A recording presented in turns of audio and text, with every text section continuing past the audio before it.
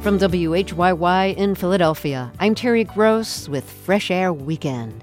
Today, comic, writer, and actor Sarah Silverman. She's known for breaking taboos in her comedy. Silverman wrote about the most humiliating aspect of her childhood in her memoir, The Bedwetter. Wetting the bed was especially awful during sleepovers and at sleepaway camp. Now The Bedwetter has been adapted into an off-Broadway musical. Also, poet Diana Getch talks about transitioning to life as a woman relatively late in life when she was nearly 50. Her new memoir, This Body I Wore, is about what it was like coming of age and into adulthood in an era when she didn't have the language or knowledge to understand what it meant to be trans. Later, Maureen Corrigan recommends some novels and mysteries for early summer reading. My first guest is comic, actor, and writer Sarah Silverman, who's known for breaking taboos, often to mock sexism, racism, and extremist religion and politics. She now has second thoughts about some of her earlier comedy, wondering whether, when she was trying to mock racism, she didn't understand her own limited perspective as a white person. We'll talk about that later. Silverman has broken a big personal taboo from her childhood. She was a bedwetter. It was a nightly occurrence until about the age of 16. It was especially humiliating during sleepovers with friends and the summers she spent at sleepaway camp. She wrote about that in her 2010 memoir titled The Bedwetter.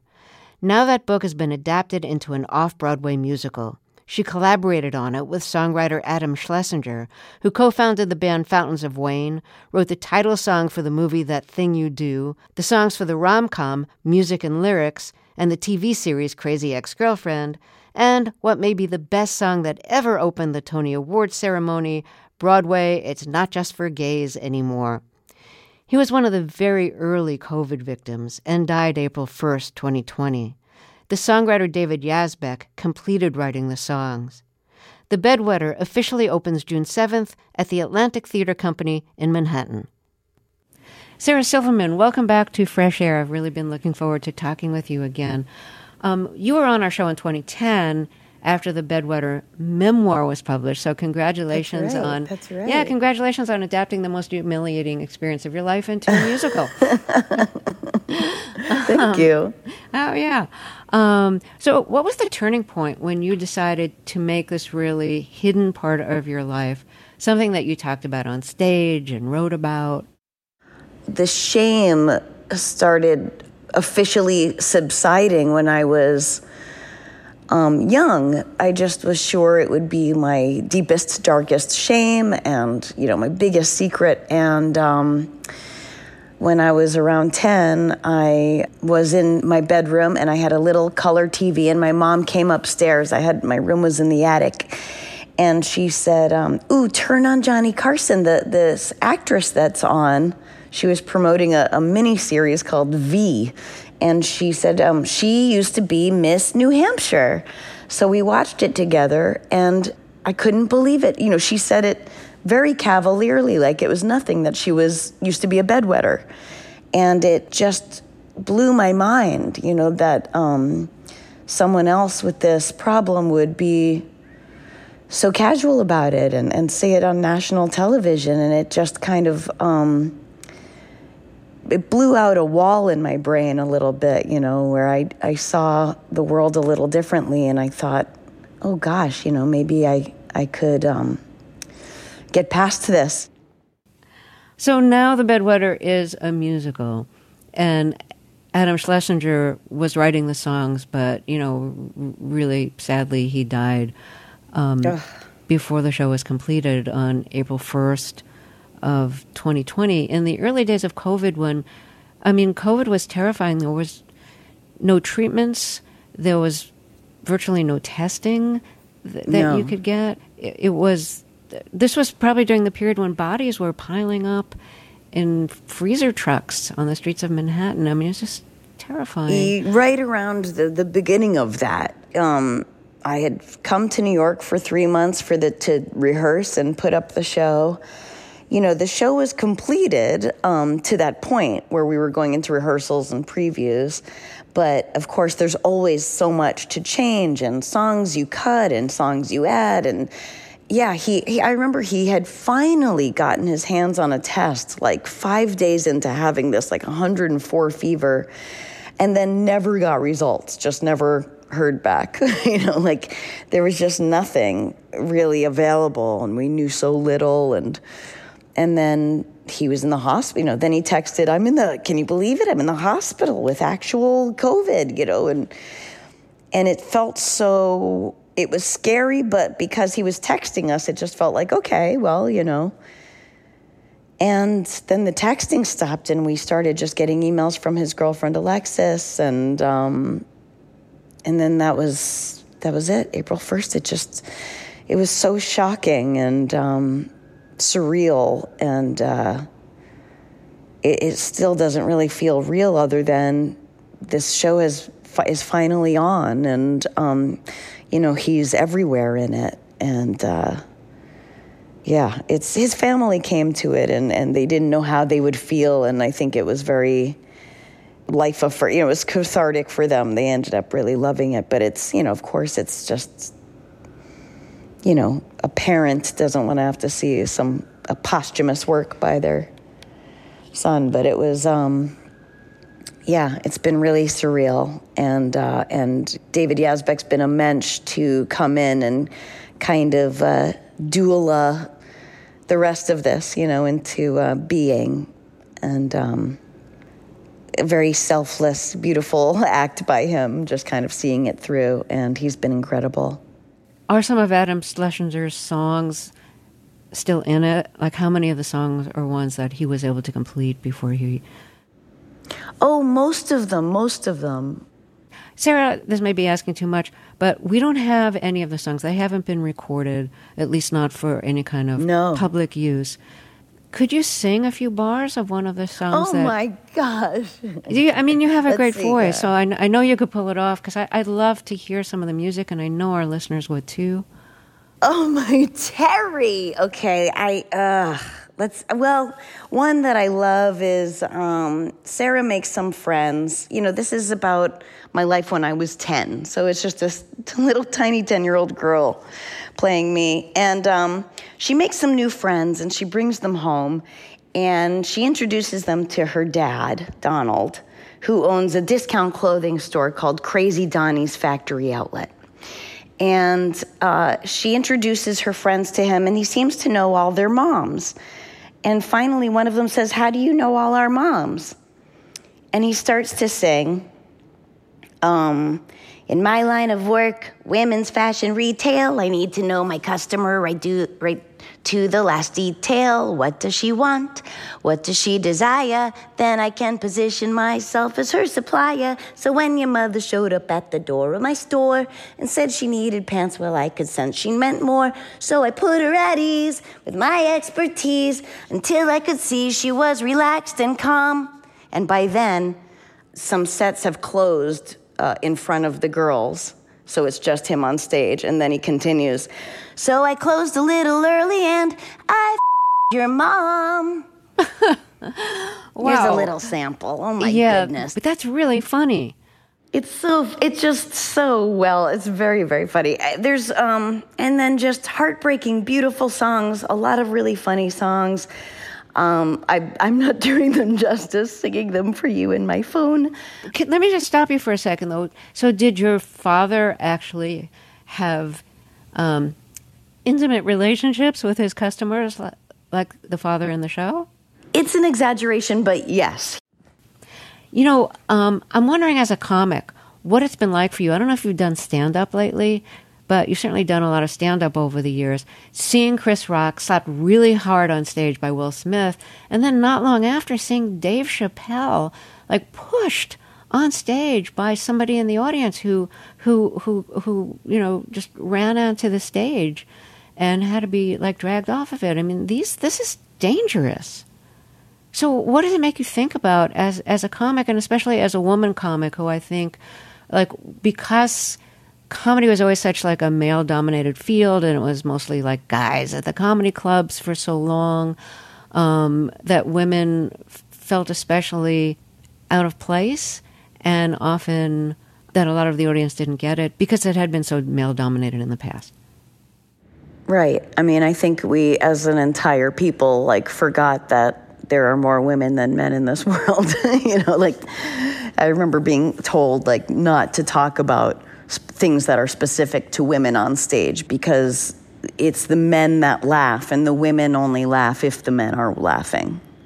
So you have to appeal to them, which is, you know, that was, 1990. But I took that on for a while. I mean, it's just bizarre. Not very long, but the whole Chris Rock thing and the Chappelle thing, I feel like it's indicative of this move we've made as a society where we expect more from our comedians than our representatives. Oh, that's an interesting way of putting it. Mm-hmm. Though I'm sure the representatives are getting all kinds of death threats. Sure, but so do comics. Well, oh, that's true. Yeah, that's right. But it wasn't always that way, was it? I mean, like, were comics getting death threats when you started in comedy? No. But before that, I'm sure, I think Lenny Bruce probably did. But there was also less, there was not social media, and it was just like letters or maybe phone calls, so you don't really understand the scope of insane people, you know. Comedians draw a certain pathology where people think they know you. And so I think it's all been kind of compounded lately, you know, where you can find something a comedian said publicly, 12 years ago and kind of litigate that on social media when we've all been growing and changing and learning and understanding the people around us more, in large part due to social media and having a farther reach and making the world smaller in that way. Let's take a short break here, and then we could talk some more. If you're just joining us, my guest is comic, actor, and writer Sarah Silverman, and her 2010 memoir, The Bedwetter, is now adapted into an off-Broadway musical. We'll be right back after a short break. I'm Terry Gross, and this is Fresh Air Weekend. Let's get back to my interview with comic, actor, and writer Sarah Silverman. Her 2010 memoir, The Bedwetter, about the most humiliating part of her childhood, wetting the bed every night, has been adapted into a new off-Broadway musical.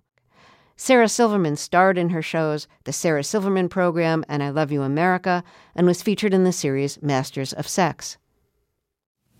Well, you've reflected on your comedy from the past, and you have like mixed feelings about some of it. Like some of the comedy you've done in the past, you feel bad about now. You feel like you didn't quite get it, that you made assumptions about the kind of comedy you could do as a white liberal, but maybe you made the wrong assumptions and that you were just living in a bubble. But I want to play something that you said on your series I Love You America, and this was a monologue on your show, and you were talking about blind spots that you had when you were making jokes, and you particularly apologized for having worn blackface on one of the episodes of the Sarah Silverman Program, which was your Comedy Central sitcom in which your character was named Sarah, and your character was always like saying and doing the wrong things.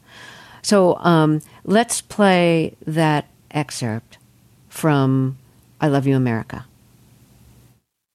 As a white person, I have only had to see the world through the lens of the white experience.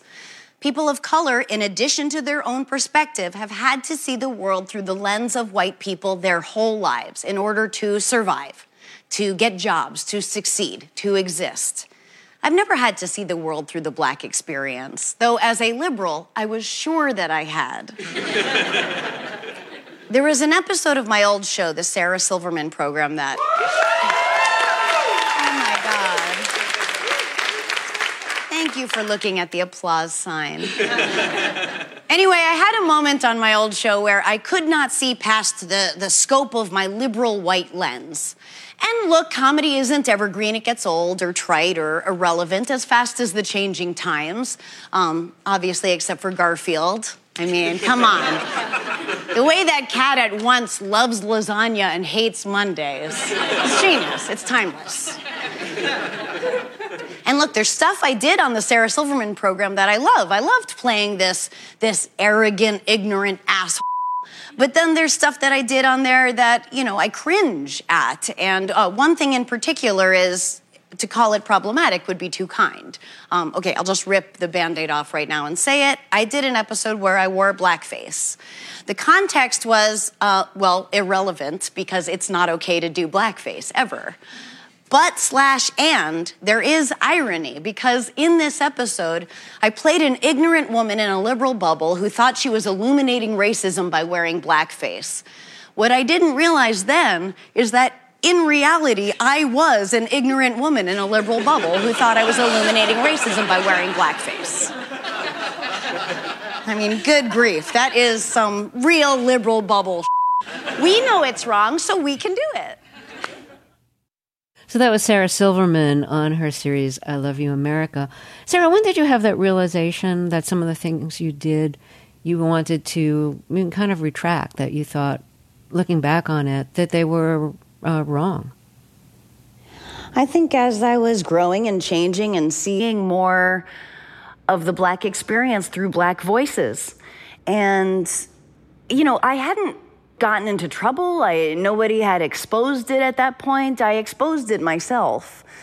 And it was something that I think is important to do, because I want to be able to prove to myself and show to others that you can't change your past, but you can be changed by your past. And, even at that time, I thought I was being subversive and, making a point. But it certainly doesn't hold up in any way. And what I was able to learn from it, I was able to use in what I was doing in that moment. I mean, listen, even just in comedy, you have to change with the times and grow, or else you become a caricature of yourself, or just a signifier of a time. And not only is that no way to create art or be a comedian, but it's no way to live. And I just think it's gotta be okay to mess up in life and to acknowledge it and notice it and be changed by it. Well, first of all, I want to say, I thought this Sarah Silverman program was really funny. Ditto with Jesus is Magic, which was a comic film that you did of your show. And I thought the kind of jujitsu comedy that you did was really funny when you played a white liberal but also mocked that person for not really getting it. It was this kind of like double layer. And I remember in one of my intros, because you've been on our show several times, in one of the intros I said, if you hear Sarah Silverman's comedy, you might think that she's, racist or sexist. But if you listen closely, you're realizing, no, she's mocking that. She's mocking people who are racist. She's mocking people who are sexist. And I had always thought that was really successful, that you did that in a very successful way. So I was really interested in hearing that you didn't think, in retrospect, you don't think that it was successful. I think it was successful. I got successful from it, That's how I know it was successful. But in that time, it worked. I mean, listen, all that stuff had to go through several filters, which were also probably white people, But it was on the air, and it was in, and so it's really just looking at it through the scope of the moment that makes me cringe. But I've also always felt like if you don't look at what you did in the past and cringe, you haven't grown much, Well, I really appreciate that you are so reflective about your own comedy. Can I ask you for an example of something that you were referring to from your early years, where you were saying something because you meant the opposite, but it could be taken out of context and people would think you really mean it? I don't see color. To me, everybody's white. That's really funny. Do you still feel good about that? Yes, I mean, I think, I didn't know the word white privilege, but certainly that was what I was exploring in a lot of my comedy early on, that other people described as like she's playing a Jewish American princess, which never popped into my head and was never my experience growing up in New Hampshire. I'm not, but that's how it was perceived, I think, by people. But to me, it was really exploring what I didn't know it was called white privilege. So, part of your memoir, The Bedwetter, which is now an off-Broadway play, was about depression and how your mother was so depressed during some of your childhood that she stayed in bed, as I think she does in the show. And then you've been on antidepressants that have really been helpful. But in 2016, you had an abscess on your windpipe and had to have emergency surgery. And you were taking off your antidepressants. I'm not sure why, if that was a mistake or intentional. But anyways, you went into what's been described as chemically induced suicidal thinking. And that must have just been horrible. Like, you really have to taper off of antidepressants. And if my experience is a common experience, it's really dangerous. Listen, these doctors saved my life. I had this abscess and I had no idea, and I was moments away from it bursting without realizing it. So I had a very dangerous surgery, and but I survived, so then it was fine. But my blood pressure's very low, so they weren't able to completely put me under. So what they did was just snow me with opioids, and I have no kind of visual memory of it. I was totally out of it, I guess my eyes were open, but I have no recollection. And I've been on Zoloft since 1994, and it's really works very well for me. And you really can't take someone off of that cold turkey. It's dangerous, but they did. So I got out of the hospital after 8 days, not realizing I had not been taking my medication for a week, and I was also on a lot of medication that makes you kind of emotionally unstable, and was going through withdrawals from 8 days of basically having like all the heroin in the world in my body. It's just all morphine and Dilaudid and whatever they pump into me to not feel anything. So if it wasn't for my boyfriend at the time, I would have jumped off the roof of my building. It's all I could think about doing. Everything was too heartbreaking or too beautiful for a few days there. And my sister finally said, they did not give you any of your Zoloft. And just knowing that, and I took like 3 right away to start getting it into my body, and it, it helped. It helped me, get back on track. Well, I'm glad you are past that. Thank you. Sarah, it's been great to talk with you again. It's been a few years, so I'm really glad we had this chance again, and that it's for such a kind of happy occasion. Yes, me too. Thank you so much. Good to talk to you, Terry. Sarah Silverman's new musical, The Bedwetter, is adapted from her 2010 memoir of the same name. The Bedwetter officially opens June 7th at the Atlantic Theater Company in Manhattan. Our book critic, Maureen Corrigan, has been diving into lighter literary novels and mysteries, searching for books suited for the beginning of summer. Here's some of her picks. My sense of time is fuzzier thanks to the pandemic, so this could be a late spring or an early summer roundup. The one thing I know for sure is that this mixed bag of terrific books is one I'd want to carry with me anytime. Emma Straub's new novel, This Time Tomorrow, is a time travel fantasy imbued with her signature awareness of the infinite ways we humans make life harder for ourselves. Straub's heroine here is a single woman named Alice who works at her old high school. Her father, a best-selling novelist who raised Alice on his own, is dying in a New York hospital. That ordeal, coupled with Alice's approaching 40th birthday, plunges her into despondency.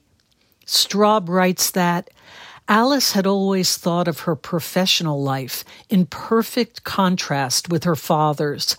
He'd had wild success, and she none, just hanging on to something stable, like a seahorse with its tail looped around some seagrass.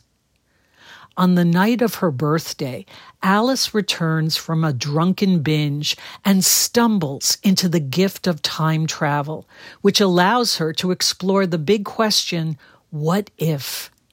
The greatest compliment I can pay to This Time Tomorrow is to say that I'd always considered Jack Finney's 1970 novel, Time and Again, to be the New York City time travel tale. Now Finney's classic has company. For anyone who's ever served on a committee, Michelle Hunovin's comic novel, Search, is a delicious, recipe-laden must-read. Hunovin's narrator, Dana Petowski, is a food writer living in California who's roped into joining the search committee for the new minister of her Unitarian Universalist Church. Hunovin dramatizes how one strong personality, in this case a young woman swollen with insolence, can control a committee. And her descriptions of conducting first-round interviews over Zoom are hilarious. Here's Dana describing an interview with a female candidate that turns disastrous. Just before she signed off, she offered to sing us a song.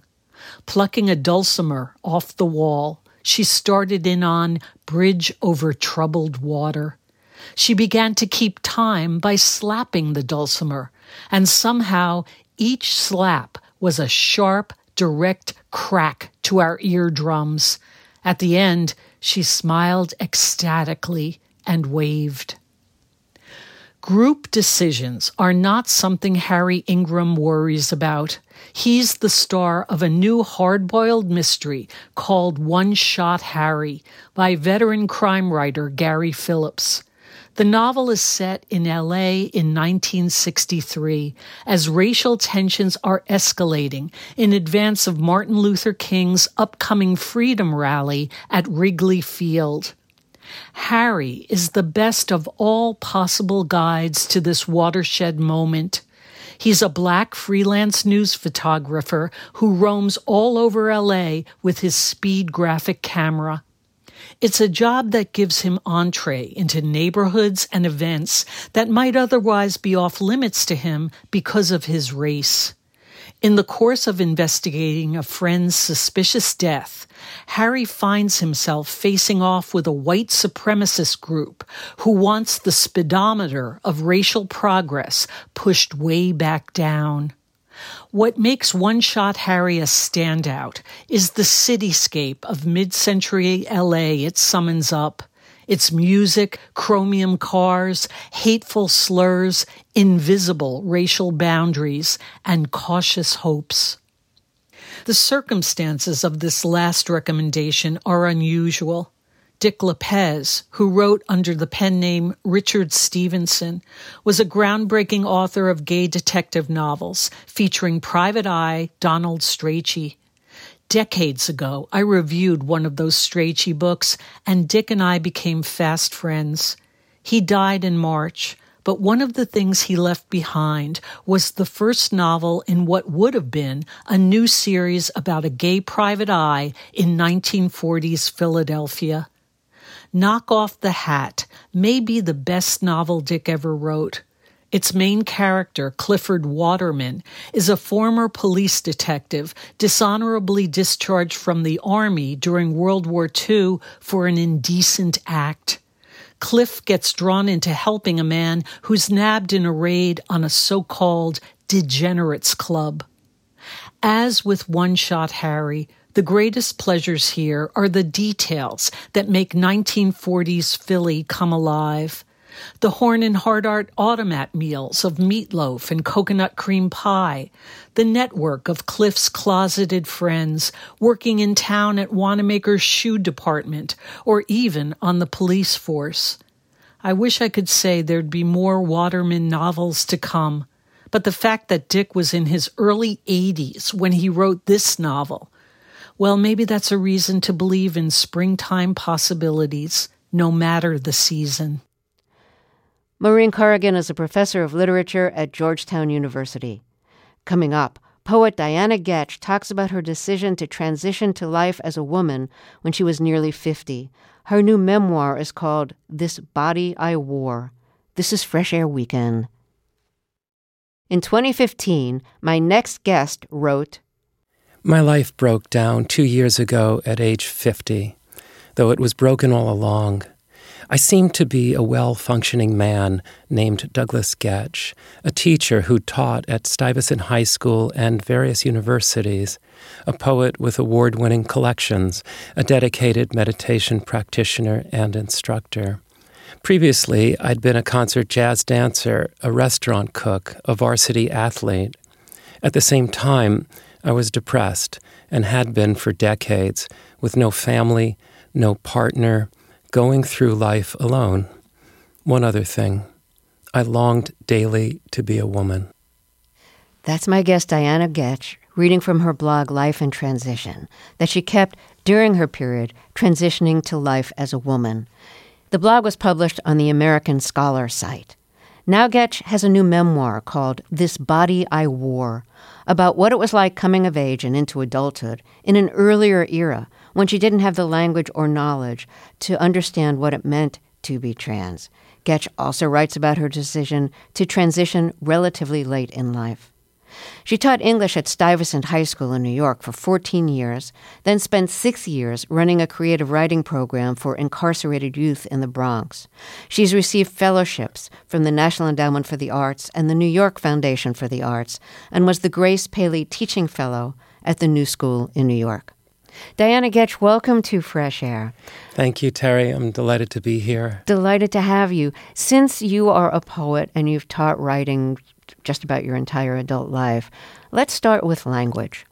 As you tried to make sense of your identity and your gender identity and sexual orientation, what was language like for you before we had the words today, like gender nonconforming or queer or transsexual? Like, what words did you have access to that could help you describe who you were, and what were the words that other people used to describe who they thought you were? Most of the words we had from today's perspective were fairly laced in shame.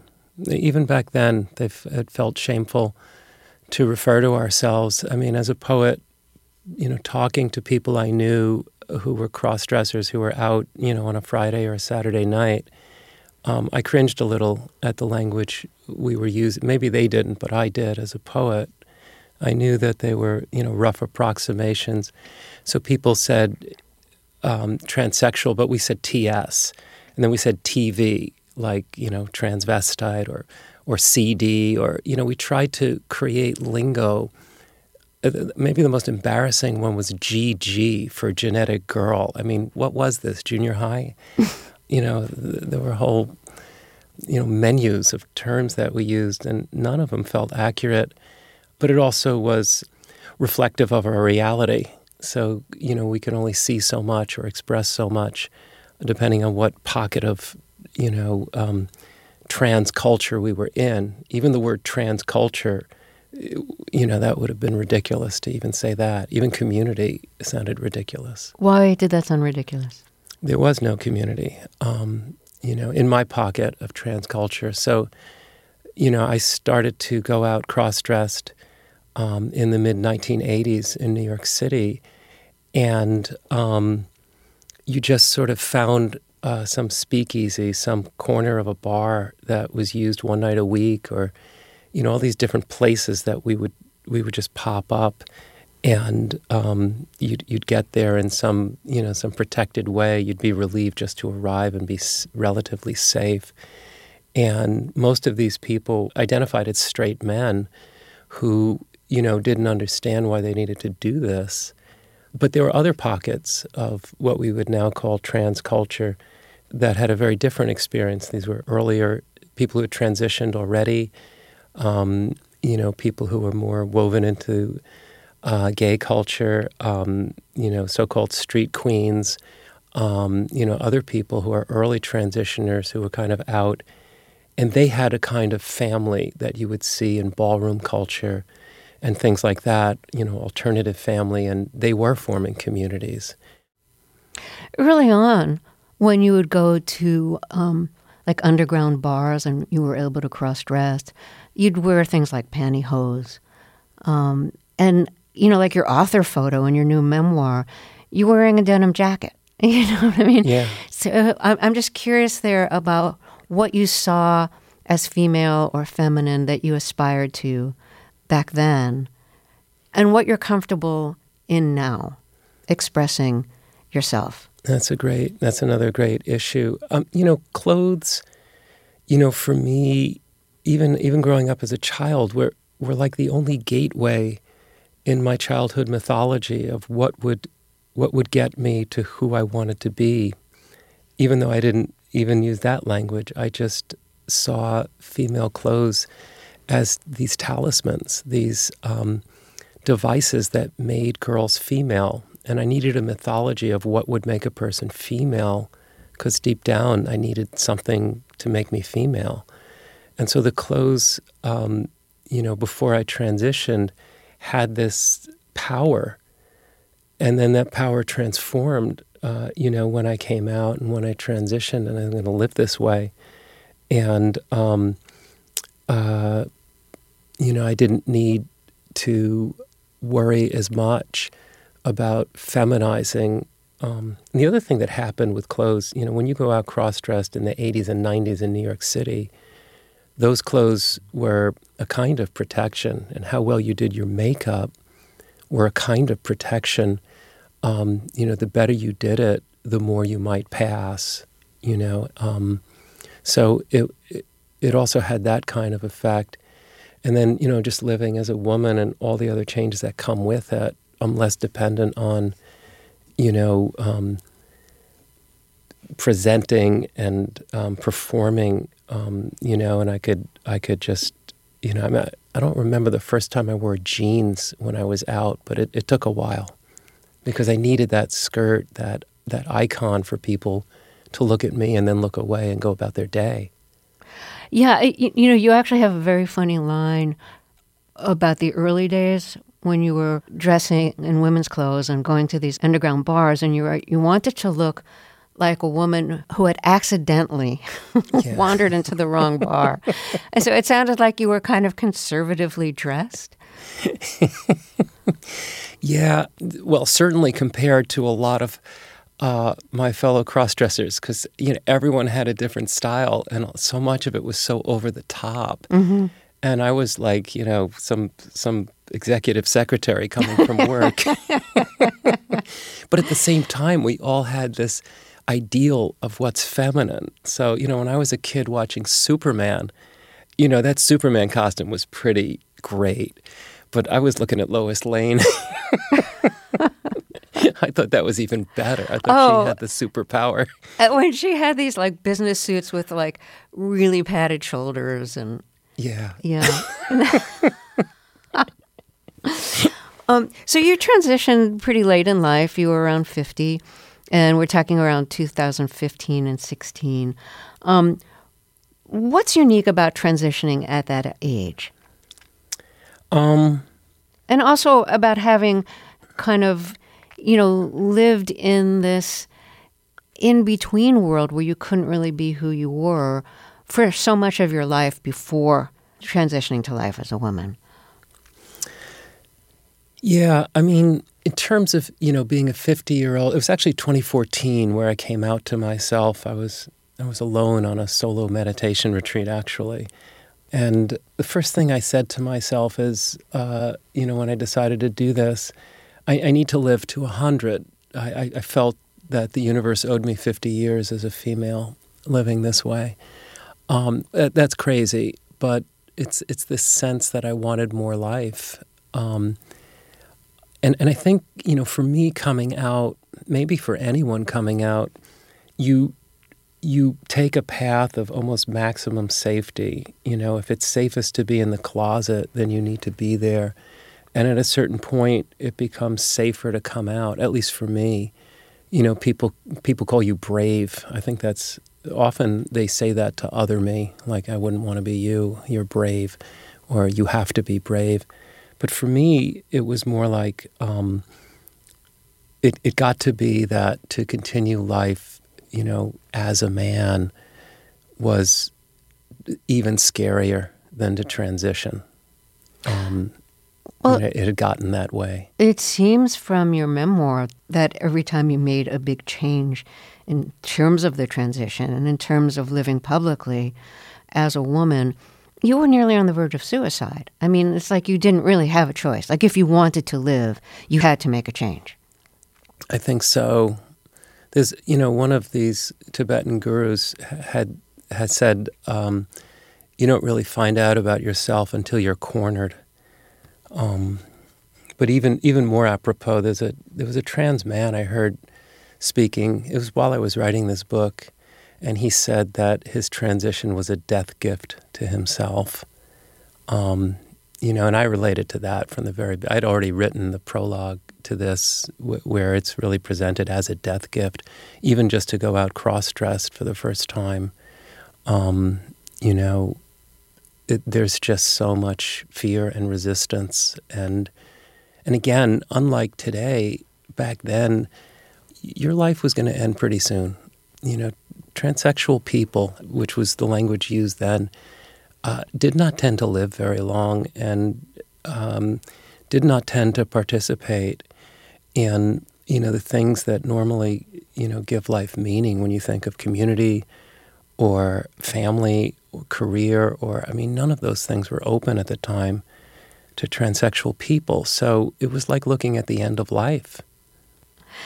Having lived through what you've lived through, what do you think the line is between gender as a social construct, a behavior that you kind of socialized into doing, and gender as something that is just kind of deeper? It's not what you're trained to do. It's just an essence that is there and can't be snuffed out, even if the culture wants you to. Right. Yeah, I think gender as a social construct is a highly problematic issue for a trans man or a trans woman, as opposed to people identifying as non-binary. I cannot speak for them, and I won't. But I know that gender is not a social construct because I watched my society try to construct a man out of me for 50 years, and it didn't work. And, there were all the advantages in favor of constructing that man, the hormones and the name and all these data points I mentioned.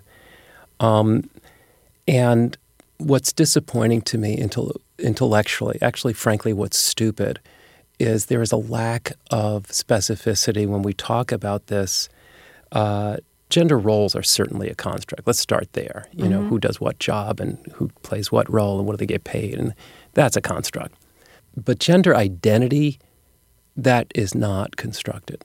So even when you say, in your introduction about transitioning or a gender transition, I don't think anyone ever transitioned their gender identity. I certainly never did. If I did, it was to try to become this man. So what you have to do, to quote the poet Rilke, you must change your life. I can't change my gender identity, so everything else had to change around it. My driver's license, my name change, my wardrobe, et cetera, everything changed that way, my body, in order to align with my gender identity. So, strangely enough, the very word gender transition carries with it a big misunderstanding. That's the one thing that doesn't transition. I had told you off mic that I love the title of your memoir, which is called This Body I Wore. and you told me you really wanted to change the title. So what don't you like about the title, and what do you wish it was? What I feared about the title is this trope of born in the wrong body. That can work, especially early on when more people were coming out. You know, you tell someone who can't understand that you're trapped. You know, you're a man trapped in a woman's body, a woman trapped in a man's body. And a lot of people say, okay, I can understand that. We have a right of, habeas corpus, and yeah, you shouldn't be trapped and that kind of thing. But, for me, my experience was not that way. It was my body that desired this. From the depths of me, I wanted this. And it was my body that opened up and felt free, presenting as a woman. And it was my thinking mind that had to go kicking and screaming, that was full of fear and terror and protective thoughts and so forth. And I once said to this trans feminine spectrum group, the support group I was a part of, when I heard yet again, I'm a man trapped in a woman's body. And I just said, maybe we're trans people trapped in trans bodies. So those were some of my thoughts behind this body I wore. I was afraid of getting, blowback from, other trans people saying, can we please, be done with this? Mm. But then people loved it, especially cisgender people. They love this title. And, my editor, Jenna Johnson, I owe her a debt of gratitude because she patiently waited at the last minute for a week for me to look at other titles, even though we had a pretty good title here. I just couldn't find a better one. Do you feel that now that you are living as a woman, that you are able to find the things out of life that you couldn't find before? Yeah, but those things aren't so... I don't know how to say it exactly. They are special, but they're so ordinary. Just living life in your name, in your gender, in your appearance. A lot of those things, yeah, I can find. And a lot of them happen, at unexpected moments. And you just feel right in who you are. But, I didn't want to fall into that cliche that a lot of trans memoirs fall into because I don't believe them. They say, the first thing they say is, we're really okay. We're not okay. There's a lot of trouble, and, I feel it too. There's a lot of work to do. There's a long way to go. And the other thing they say is, we're people, we're human. And, if you have to make a case for that, you've already lost it. So, I didn't know how the last page was going to work out. How am I going to end this thing when I still feel a lot of trouble and chaos, and a lot of the people I know do, and yet, we're doing what we have to do. Well, Diana, it's really been great to talk with you. I'm really grateful for this interview. I'm grateful to you for being so open in your memoir and in the interview. I appreciate it. Oh, thank you so much, Terry. It was delightful to talk to you. Diana Goetsch is the author of the new memoir, This Body I Wore. Fresh Air Weekend is produced by Teresa Madden. Fresh Air's executive producer is Danny Miller. Our technical director and engineer is Audrey Bentham.